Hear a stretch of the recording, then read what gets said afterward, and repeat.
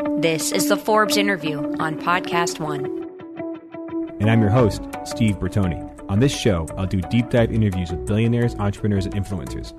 These are the faces you see on the cover of Forbes, and if they aren't on the cover, they easily could be. Before we get going, I have a favor to ask of you. We'd really appreciate it if you took part in a survey that would take no more than 5 minutes. I know, I hate taking surveys too, but by filling it out, you'll help us keep this podcast free to download and with minimal ads. The survey is anonymous. There are 2 ways to access it. Go to podcastone.com/mysurvey or go to podcastone.com and click the survey banner. And now back to the show. Welcome to the special Valentine's Day edition of the Forbes Interview podcast. And very appropriately, we have the founder and chairman of Tinder, the world's hottest dating app, Sean Rad, here on the show today. Sean, thank you so much for coming in. Thank you for having me, Steve. So let's talk Tinder here. You just recently moved to the chairman's role. You're looking to make some big investments in the social and dating and relationship game. What's new? What's cool at Tinder these days? We have a lot of exciting things that we're working on. We just launched Tinder Social, and that is going incredibly well. I think there's definitely demand amongst our users to find new ways to connect and connect with people that are particularly going out tonight. And there's some exciting stuff happening on that front. But overall, we're focused on innovating and advancing the ways that you can make new connections, particularly romantic ones. And I think Swipe Ventures is focused on acquiring companies that will not only accelerate sort of our 5-year vision for what Tinder can be along the dating side, but then also taking our core competencies and applying them to sort of adjacent businesses and growing and diversifying the business. So I'm so excited for that. Yeah, you just mentioned Swipe Ventures, which is kind of the new investment arm of Tinder, and you recently moved over to the chairmanship of Tinder, but also to lead Swipe. Kind of what was the thinking there, and what are you guys up to? Well, so I came back as CEO about 2 years ago, or a little over a year and a half ago. And for me, the goal was to expand Tinder to allow us to really operate with an international footprint, because we have users in 196 countries, and scaling the organization and thinking internationally, thinking globally was sort of a big step for us. And my second goal was to make sure that we were, financially in a position where we can fund our ambitions for years to come. And I felt like both of those things were well in place. And I was very happy with where the company was at, very happy with our trajectory and where we were going on the growth side. And I wanted to sort of take the next step when it comes to growing the business, which is going out there and figuring out what are the businesses that we can acquire to empower, I think, our 5-year roadmap, and what are sort of new businesses that we can get into where we bring something unique to the table. And we do see some big changes coming in the technology space in the next 3 to 5 years even. And sort of my goal is to make sure that we're making investments to make sure that Tinder is going to be around for decades. Show us your crystal ball and what changes are we looking to see? Well, I think there's a behavior change, which is with the advancement of AI, I think you're going to see interfaces and user experiences that require less work and input from the user. You look at the landscape today in mobile, and you open your phone, you scroll a lot, you scroll through a lot of content, and the signal to noise ratio is sort of not where I think it's going to be in the coming years. I think we're gonna move towards a world where I open an app, where I talk to my device and I get an answer. I ask a question and I get an answer. I don't do a lot of work. I don't navigate too much. I'm not given too many options. And I think, that's going to be fueled by AR in particular. And I think AI is going to help make a world where you're sort of spending less time being inundated with sort of content and noise, and more time sort of focusing on quality and like the answers. And so basically you think, so Siri will be doing the swiping for me on Tinder? No, I don't think Siri's going to be doing the swiping per se, but I think there might be a moment when Tinder is just so good at predicting, the few people that you're interested in, and Tinder might do a lot of the legwork in organizing a date, right? So imagine you open Tinder one day and the Tinder assistant says, Sean, there's a beautiful girl, someone that you're going to find very attractive in, down the street. You have a lot of things in common, and your common friend is Justin, and you're both free Thursday night, and there's this great concert that you both want to go to, and can I set up a date? And here's a little bit more info about her. Whereas right now I have to do a lot of work and swipe and chat in order to sort of get to a quality moment where I go out there and have a wonderful date. I think you might get to the point where a lot of those nuances can be predicted for you, and Tinder delivers the answer instead of asking you to input as much as it does right now. And I think that's gonna happen across every app, and that's going to be fueled with new input interfaces like AR and the different ways that I think we're going to interact with information. I mean, that sounds really powerful, but at the same time, maybe a little bit freaky about the power and how much Tinder knows. And these days, I feel a lot of people, they love the convenience of Amazon and Google and Facebook and Tinder, but we're worried that these companies know too much about us.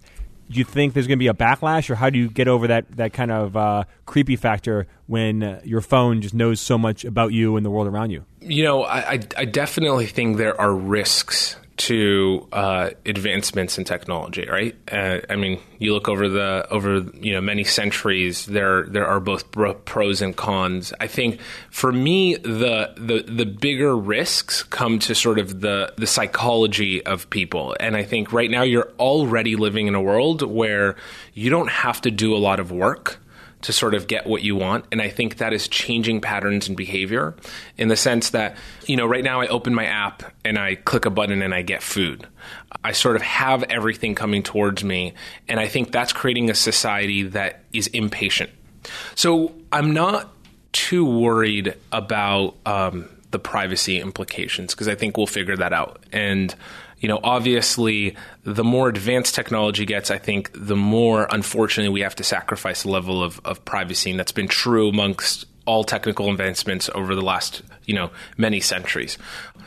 I'm more concerned about the sort of sociological risks, because I think you're already seeing a lot of behavior change in society that is a little concerning right now. I mean, you imagine before mobile phones, when we would have an issue or experience something difficult in our lives, we would spend time talking to our friends, and we would grow as individuals. We would become closer with our friends. And now, instead of doing that, we're sort of numbing ourselves. We're picking up our phone and distracting ourselves from our issues because it's so easy to be distracted these days. It's a big escape hatch. It's a good escape hatch. I mean, once upon a time, you sort of had the option of, confiding in your friends and learning from what's happening to you, or, getting the quick little dopamine rush, which is alcohol or drugs or falling into some bad patternistic behavior. And now you have sort of this third option that no one is sort of categorizing as a drug, which is all the content that is being pushed to us, and the numbingness or the void that gives us, the ability that gives us to sort of ignore our issues. And I'm more concerned with a world where people are impatient, don't really feel like they need to work for things because different technologies and AI and whatnot is sort of handing you solutions. I think what makes us unique is our, humanity's, desire, but also the fact that we work for things, and that through that hardship, we actually learn and we grow as individuals. And I think once you take that away, I'm sort of terrified of what happens to society. Well, as a journalist, I'll take the booze over the content any day. And it's interesting in terms of, you were mentioning, in the tech world, it's everyone's always moving forward. If you're not changing, if you're not innovating, you're going to die. But companies like Tinder, the beauty of Tinder, one of the reasons why it was so successful and it went so viral, that the app and the platform is so simple and slick and minimalist and effective. How do you keep on moving forward and adding features without killing that beautiful minimalism of the original app? Great question. I actually look at our long-term vision as simplifying the app even further. It's I love this Albert Einstein quote. It's actually on the website for Swipe Ventures, which is, any fool can make things bigger, more violent, more complex, but it takes a touch of genius to go in the opposite direction. I think simplifying things and getting to sort of the essence of what people are trying to do, the core sort of issue they're trying to solve, takes a lot of thought. and takes a lot of, a lot of technology sometimes to sort of do that. So I look at Tinder right now, and the funny thing is people think it's simple, and I actually think it's very complex. It's too complicated in the sense that, to paint that picture that I said 5 years from now, imagine I just touch a button and the app has already scheduled a date for me tonight. You can imagine that is transformative and way more simple than the current experience. So I sort of like to always ask myself, how can we further simplify this? How can we get further to the essence of what we're trying to do? That takes a lot of behavior change and a lot of technology. And you mentioned finding the essence. I mean, I think if you ask most users the essence of Tinder, they just say, to hook up. Do you agree on that? Or what do you see as the essence of what you're building? No, if you ask our users, 80% of them say that they're on Tinder looking for something meaningful, right? And I mean, if you ask my inbox and the thousands of emails I get a day from people getting married or having life-changing experiences, it sort of says something different. For us, the mission of Tinder is to remove the barriers and the anxieties in making new connections. We're on this earth to meet new people, to connect with new people, and, especially with some of the sort of social issues I was talking about earlier, it's becoming increasingly harder to make new connections. And I think Tinder's mission is to take that complexity away and to create a new connection that could change your life in some way. It could be a short relationship that does have an impact on your overall perspective or happiness, or it could be that Tinder introduces you to like the one person that you spend your life with. I mean, Steve, you and I were talking about this, I remember a while ago, and if I asked you like what was like the one moment, probably other than the birth of your two children, like what was like the one big moment of your life, the big sort of changing force in your life, you would probably say marrying your wife, right? Well, after meeting you, yeah, that's third. No, yeah, absolutely. I mean, it changes everything. Every aspect of your life is changed by meeting that person. Exactly. So in my case, for the much, much better. Right. I think the most important thing we can do as a company is to make sure that everyone gets the opportunity to meet someone new, right? And everyone gets the opportunity to experience what you experienced. I think that's probably the greatest thing you can do, or the greatest sort of contribution you can have to society. Yeah, and you guys at Tinder, I mean, you really have changed. You've changed society. I mean, I think anecdotally, if you all talk about my single friends, you go out to bars in New York or LA, like Tinder has changed the social scene. And I love the stories. You hear about all the different Tinder adventures and coincidences and just connections. How do you see it, and what kind of feedback are you guys hearing about how Tinder's changing the way everyone meets and dates and mates and all that stuff? Yeah. I mean, to put it in perspective, we've created over 20 plus billion matches on the app since we've launched, right? And countless number of those have become 20 billion. It's billion with a B. 20 billion with a B. That's countless marriages, friendships, relationships, people that would have never have met, never have known each other. So, you think about that in the world, I think we've made the world a little closer, right? And we've created what I hope is a little more empathetic society, in that you've sort of had the opportunity to meet new people, and hopefully those connections have changed your life in some way. I think, that excites us. And there's certainly a lot of pundits who would say that making it easier to make new connections, might have a negative impact. But I think the positive impact Tinder has had on society and on people's lives drastically outweighs some of the sort of negative contributions. But, we're so proud of what we've done. And I mean, again, it's these stories that you hear every day. I can't go one day without sort of either randomly hear or someone targeting me out in the streets telling me how they're, either they got married from someone they dated on Tinder, or their best friend is married, or it's changed their lives in some way, which is, I think, the most rewarding thing of my life. Yeah, no, you see it in the New York Times now. People used to lie, but now they say they met on Tinder. It's hard to open up those Sunday Times and see someone who hasn't met on Tinder. Yep. And you guys get some Tinder swag, right? If you get married through Tinder? Yep. Whenever people let us know that they've entered a successful relationship, we'll send them a whole goodie bag. But we're actually working on doing something better than that, which we'll roll out I think in the coming months, we're going to sort of go above and beyond for people who are getting married off of Tinder. Can you give me a hint? Are you like paying for the honeymoons? Something like that. And it's just like, and Tinder has changed. It's changed nightlife. It's changed the social scene. I remember you telling me that story about that big New York City club guy that mentioned how Tinder's kind of changing. Can you share that with the listeners? I thought that was really poignant. It's great. I think it's very interesting. So I was at an event one night, and a really sweet man who I guess owns most of the nightlife. Not just talking about clubs, but restaurants, bars within New York. He sort of just approached me. He's like, "Hey, did you create Tinder?" And I'm like, "Yes." And he's like, "Well, I just want you to know you've destroyed my business." And I was like, "What?" I'm like, "I don't even, who are you? What do you do?" And I have no idea what you're talking about. And he told me he's in the restaurant business. And I was like, what does Tinder have anything to do with the restaurant business or with, the club business? And he said, well, the same person who would probably spend multiple nights a week with their friends, spending a lot of money looking for someone to sort of go out with or have a meaningful conversation with or hook up with or date or whatever. That same person is meeting on Tinder and spending 1/100th the money at one of my smaller restaurants and smaller establishments, and is sort of spending more time one-on-one getting to know that person. I was like, and I just told him, I was like, that's fantastic. I'm like, not for you, but I think it's great for the world. I think he said, oh yeah, the same customer who would come to my club and spend $10,000 on bottle service with the hope of meeting some interesting people are instead taking that same person out for a $100 dinner on a Tinder date. It's pretty wild. Yeah. And I want to take a step back because I'm not sure everyone listening knows. Like, tell me about the origin story of Tinder. How did this come about?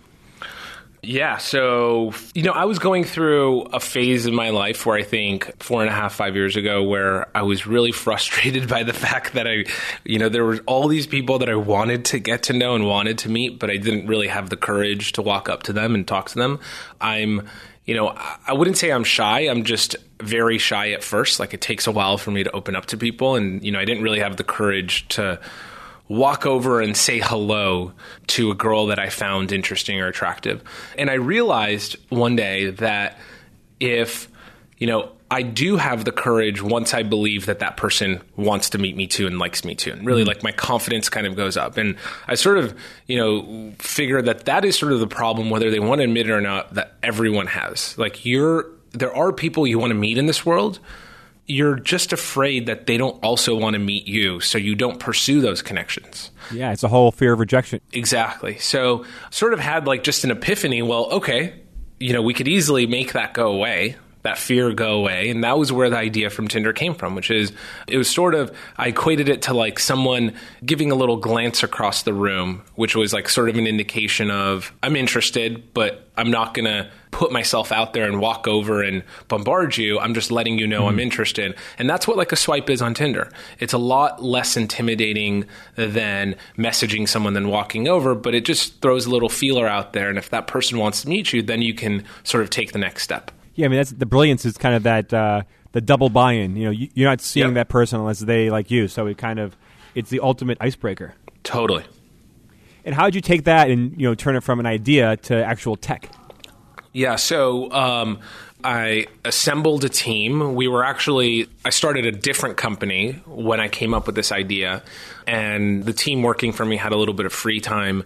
So we ended up building Tinder as a little prototype. It was called Matchbox at the time. It was you and 2 or 3 guys? Yeah, it was me, Justin Mateen, John Badeen, sort of my 2 co-founders, and Joe Muniz and a few other people who were around at the time.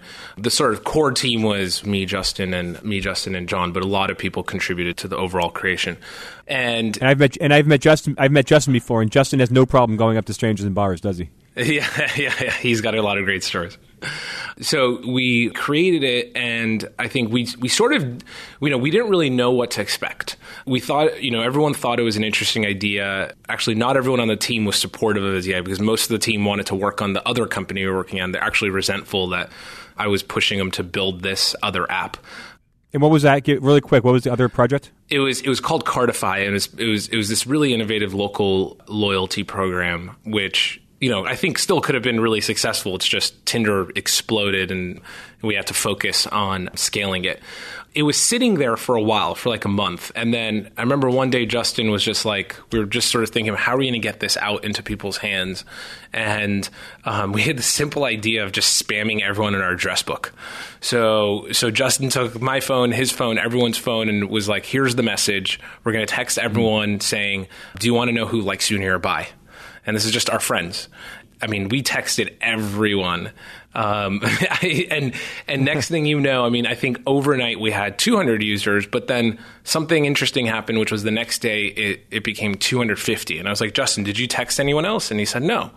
And I was like, okay. And then it became like 500, like just again, the next day. And it was growing at this exponential rate. And something was happening, which was through word of mouth, people were talking about it, but then we started getting messages from our friends saying that, so-and-so, I remember one of my friends called me and said that I'm going on a date with Jackie. And I was like, with Jackie?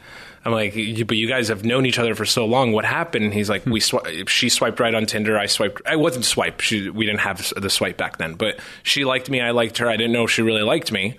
And now we're going out. And I thought that was like the magical moment for me. I was like, these two people have known each other for so long, have never admitted to each other that they're interested, have never had the ability. Like, imagine that was a missed opportunity. And we saw it in this small little case study changing our friends' lives. And then I knew we were onto something. And 4 years later, tens of millions of users in over 196 countries. And, I think as we talked about, it's had a significant impact, I think, on a lot of people's lives. When you're wearing the right outfit, it feels good. Like good hair day kind of good. Phone charge to 100% good. Getting dressed can feel just like that when you have a Trunk Club stylist. Because not only do we send you lots of outfits and accessories, we also teach you how to style them. And since we're a Nordstrom company, you'll be well taken care of. Look and feel great every single day with Trunk Club. Meet your personal stylist at trunkclub.com. That's TRUNKCLUB.com. That's interesting, too. Like, you always think about the fear of rejection with strangers, but there's also the fear of the awkward moment with telling a friend that you might have a crush, that kind of thing. Yeah. I mean, think about all those misconnections. So you went from 3 or 4 guys in an apartment building this together to how big is Tinder now? I mean, I know it's part of Match Group and a whole large corporate structure, but what's the head count now? So Tinder's at about 200 people. Mostly based in Los Angeles, and we have an office in Palo Alto. In addition to that, we have across the world, those are the full-time employees, but across the world, there's a very large group of contractors and agencies and people that really help us keep a pulse of what's happening internationally. We have our international team in Los Angeles, but I think the big challenge for us was sort of going from, thinking globally with everything that we do and, treating all of our users and all of our markets sort of as a priority instead of just thinking very US-centric. And we've been able to do that in the last year and a half, and it's really just changed the fabric of how we think. Speaking of how you think, like you guys went in just 4 years from a scrappy little startup, experimenting with a couple ideas to being a 200-person massive corporation. How do you go from that kind of quick, loose founder to running and operating a big shop like that?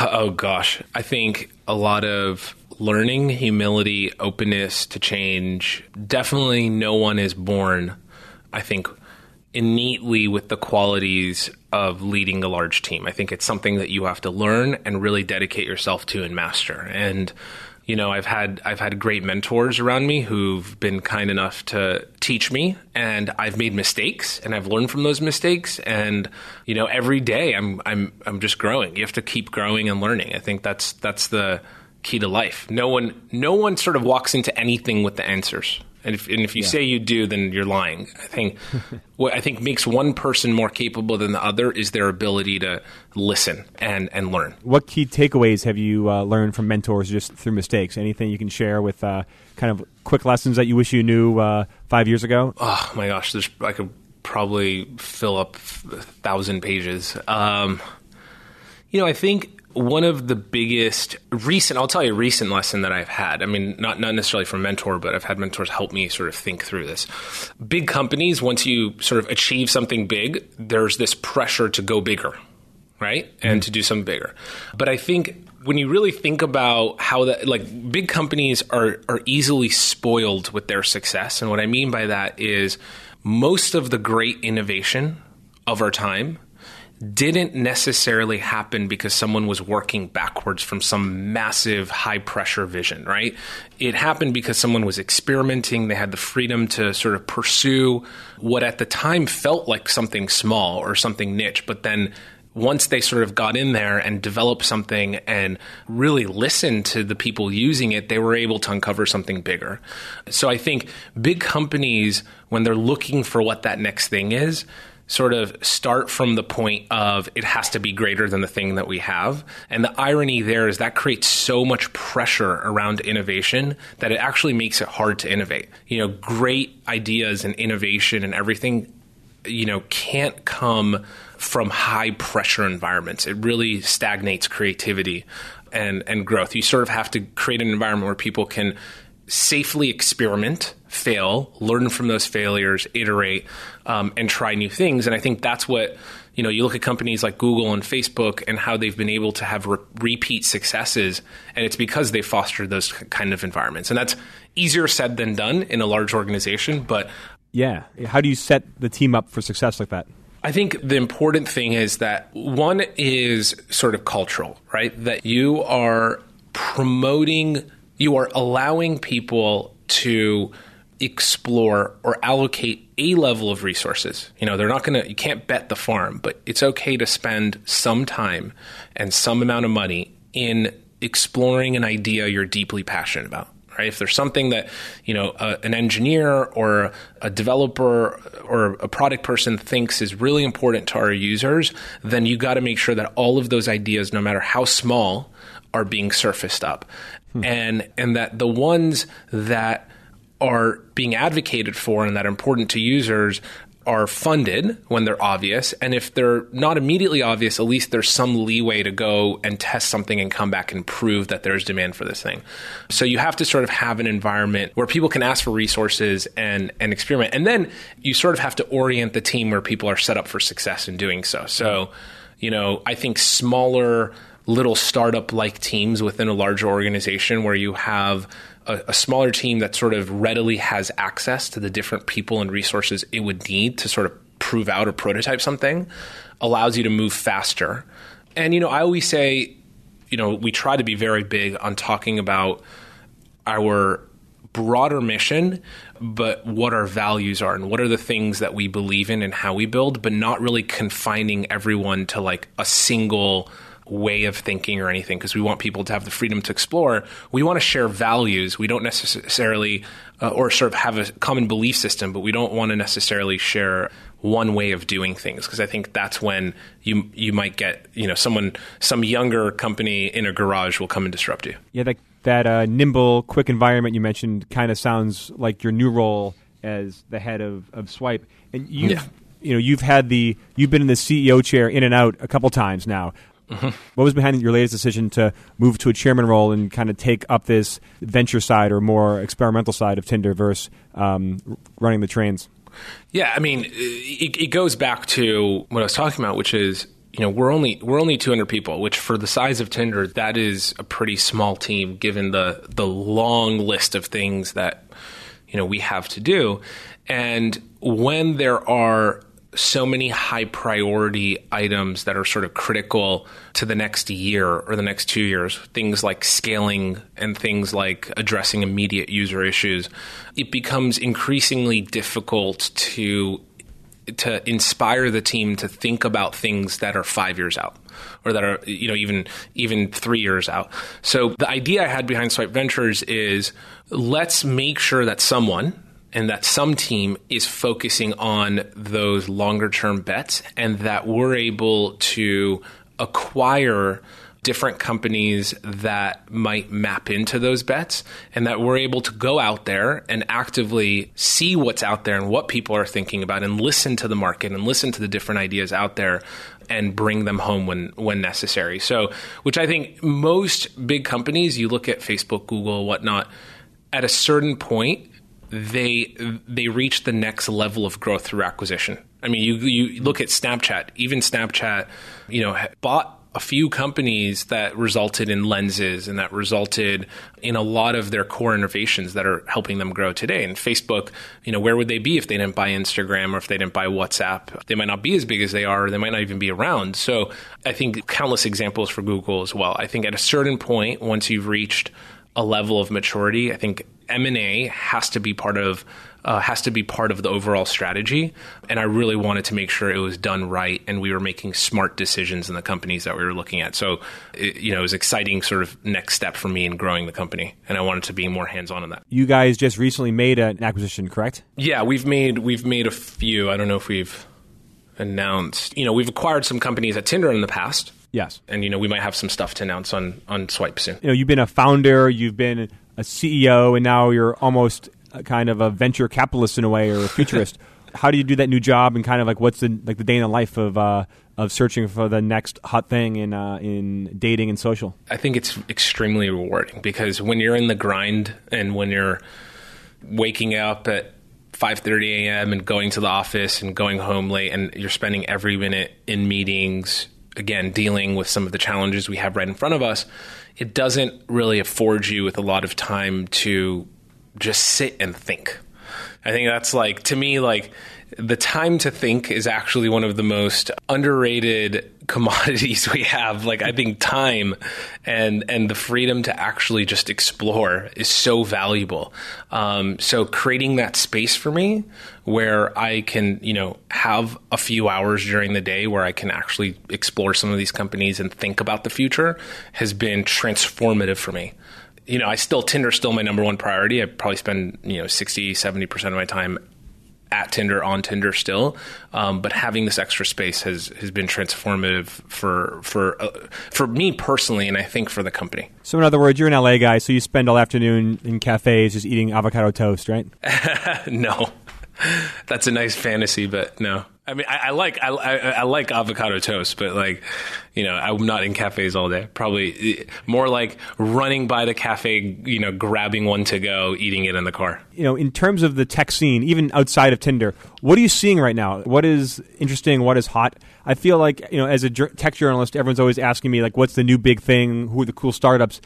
And I know it comes in phases, but right now it's the established companies, whether it's the Ubers, the Tinders, the Facebooks, the Googles, that are doing the cool stuff. What's the cool new stuff you're seeing? The more established players are increasingly, fascinating me. When you think of sort of the S-curve of mobile, or the S-curve of technology, you could argue maybe we're at the end of the curve, and a lot of people would say that we're at the end of the curve, and people there's no new, great mobile ideas, and everything's oversaturated, and people are exhausted of the, another app.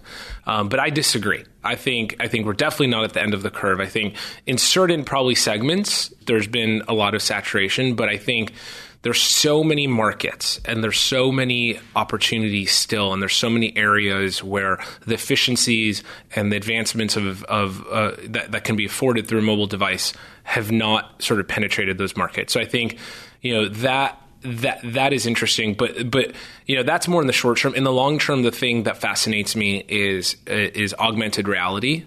I think AR... Is it like Magic Leap or something different? Yeah, well, the promise of it, having a contact lens in my eye or some glasses that then will allow me to interface with what I'm looking at in a different way. I think that when that becomes reality, that will probably be one of the most transformative user interface leaps to how we access information. And I think AI is going to fuel that. So I think artificial intelligence and the advancements there are just fascinating and mind-boggling. And I think, once AI becomes a reality, I think we'll have one of the most dramatic shifts.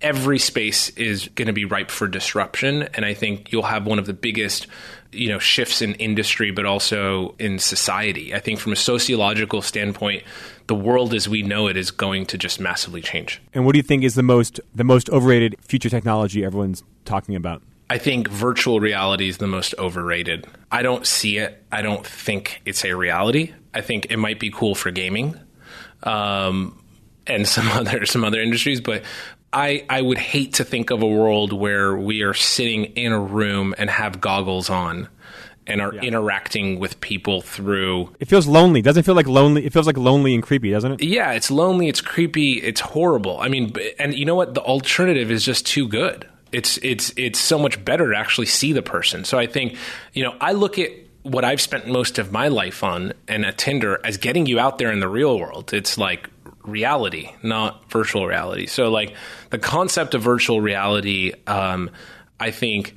is problematic on so many levels, and I think counter to human behavior and nature at so many levels. But also it's just not cool. It's like, who wants to walk around with like goggles? Like I don't think that's fun.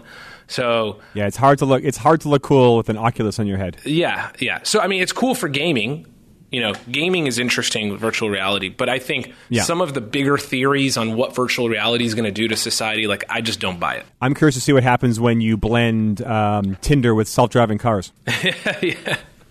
Well, one thing's for sure in a world of self-driving cars, which is really going to be powered by artificial intelligence, or in the world of AR, AI, I think what we're left with is more time. And the question is, what do we do with that more time? Again, I think time is the thing that people don't value enough or think about enough. Like, what is the impact of having a lot of time and versus the impact of not having a lot of time, both on human psychology in the world? I think it's fascinating. You think of a world where, imagine what your life would be like if you're not waking up early and like feeling the anxiety of like having to run around to the next meeting, and you're just there with all this time to think. What would you do? Like your life would just change. Like if you sit in a room, here's an experiment for everyone. Sit in a room for 30 minutes with no distractions, doing nothing, looking at the wall, and just see what comes up in your head. It'll probably fascinate you. It's like taking the subway every day. Right. No, but even that has distractions. I'm talking about like sit in dead silence. Like I think people would be fascinated with what comes to them. And I think that's sort of what's happening is like we don't do that anymore. Once upon a time, sort of that silence was half our day. No, there's been no silence, especially this in 2017. Kind of jumping gears here, Sean, you recently spoke out against the Trump administration immigration ban, and your family's roots are in Iran. You guys came here as, if not official refugees, but you're escaping the administration there. And Iran's obviously on that list of banned countries. What's your feeling on that right now? Yeah, my parents moved here. I was born in the U.S., but my parents immigrated here from Iran. They were Iranian Jewish, and Iran wasn't a safe environment for them.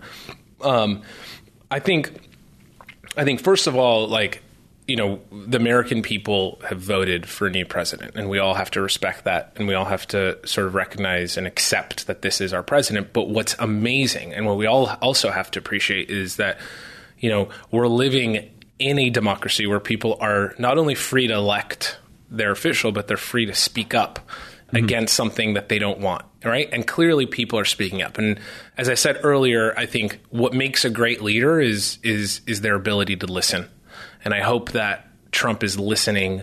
And personally, I think there are much better ways to solve the problems than the route that the administration has taken. But I'm an optimist, and I hope the voice of protests and of other, equally as large leaders who've spoken up will sort of penetrate through into the administration. And, it's never too late to modify your ways. Does the ban affect anything at Tinder and Match in terms of employees and teammates and just overseas talent? We're fortunate enough that everyone is safe in the U.S. or in their sort of residing country. So, it hasn't impacted anyone on our team.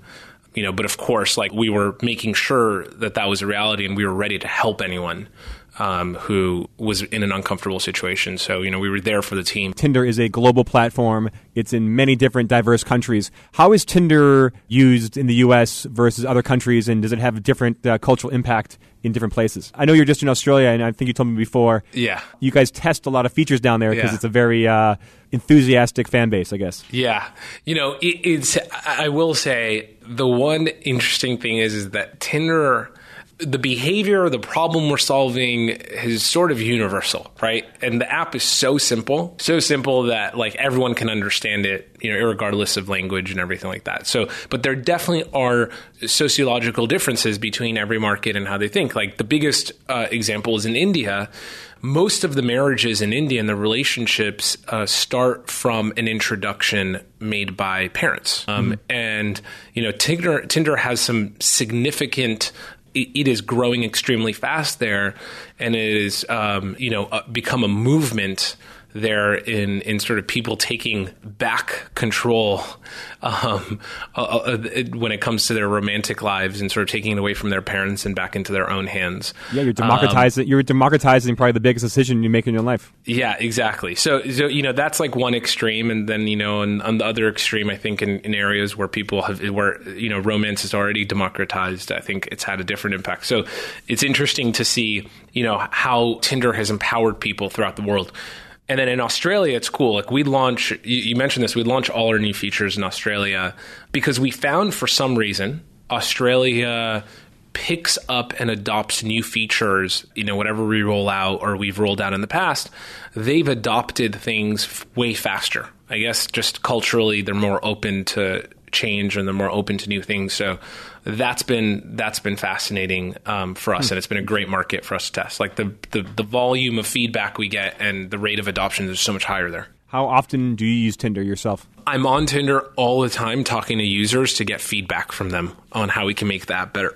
Like, so I try to talk to at least 10 people a day, whether it's on Tinder or off Tinder, about their experience. 10 new people every day. I mean, I don't always hit that quota, but I try to get at least 10 new perspectives on what Tinder's doing. I mean, like, we collect a lot of data at Tinder, so, a lot of our decisions are informed by the quantitative data that we get.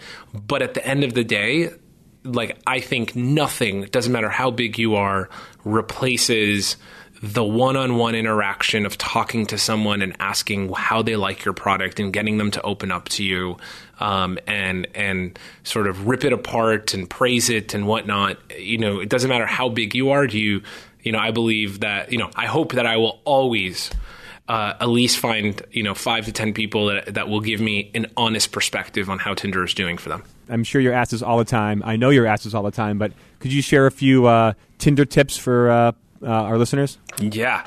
My number one thing I tell people is be yourself, be authentic in your profile, and add more content to your profile. So the more you put in there, use the bio space that we give you, connect your Instagram, import your interests, and in the photos, don't showcase just what you look like, but what you're interested in.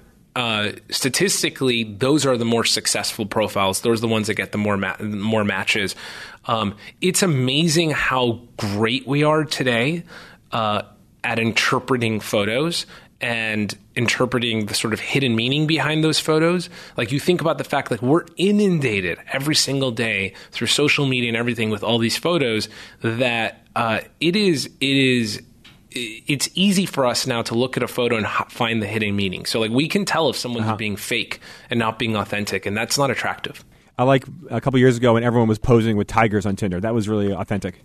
Yeah, I still don't understand that. It didn't get last long, which proves my point. It was good. It was good PR for you guys. And you mentioned before how you use Tinder all the time to talk to users. Do you use Tinder for personal reasons? I mean, have you been on a ton of Tinder dates?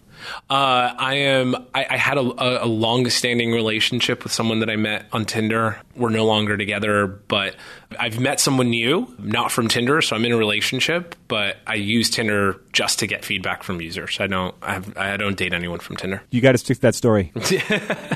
Well, this is great, man. We took a lot of your time. I appreciate it. Thank you so much for coming on today. Thank you. Thank you for the time, and that was awesome. That's it for this episode of The Forbes Interview. I'm Steve Bertoni. Please subscribe to The Forbes Interview on iTunes. And while you're at it, leave a 5-star rating and review. Your support will help keep the show going. Thanks for listening to The Forbes Interview, made in partnership with Podcast One.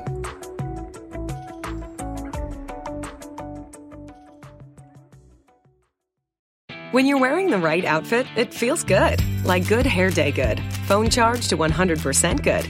Feel that way every single day when you work with a Trunk Club personal stylist. Meet your stylist at trunkclub.com. That's TRUNKCLUB.com. At the border. I'm Ed Donahue with an AP News Minute. At the roundtable discussion today in San Antonio, Texas, President Trump heard something he said he never heard before about life along the border. Many people are dying, and the danger of living here, unless you know exactly what you're doing, is tremendous. This is Texas Lieutenant Governor Dan Patrick. Where are the people in Washington to stand up for these children, these women, these senior citizens? Where are they?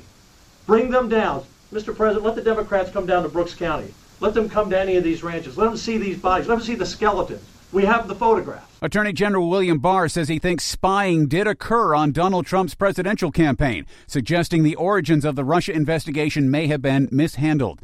Scientists released the first image ever made of a black hole, revealing a fiery ring of gravity-twisted light swirling around the edge of the abyss. One scientist said, "Science fiction has become science fact."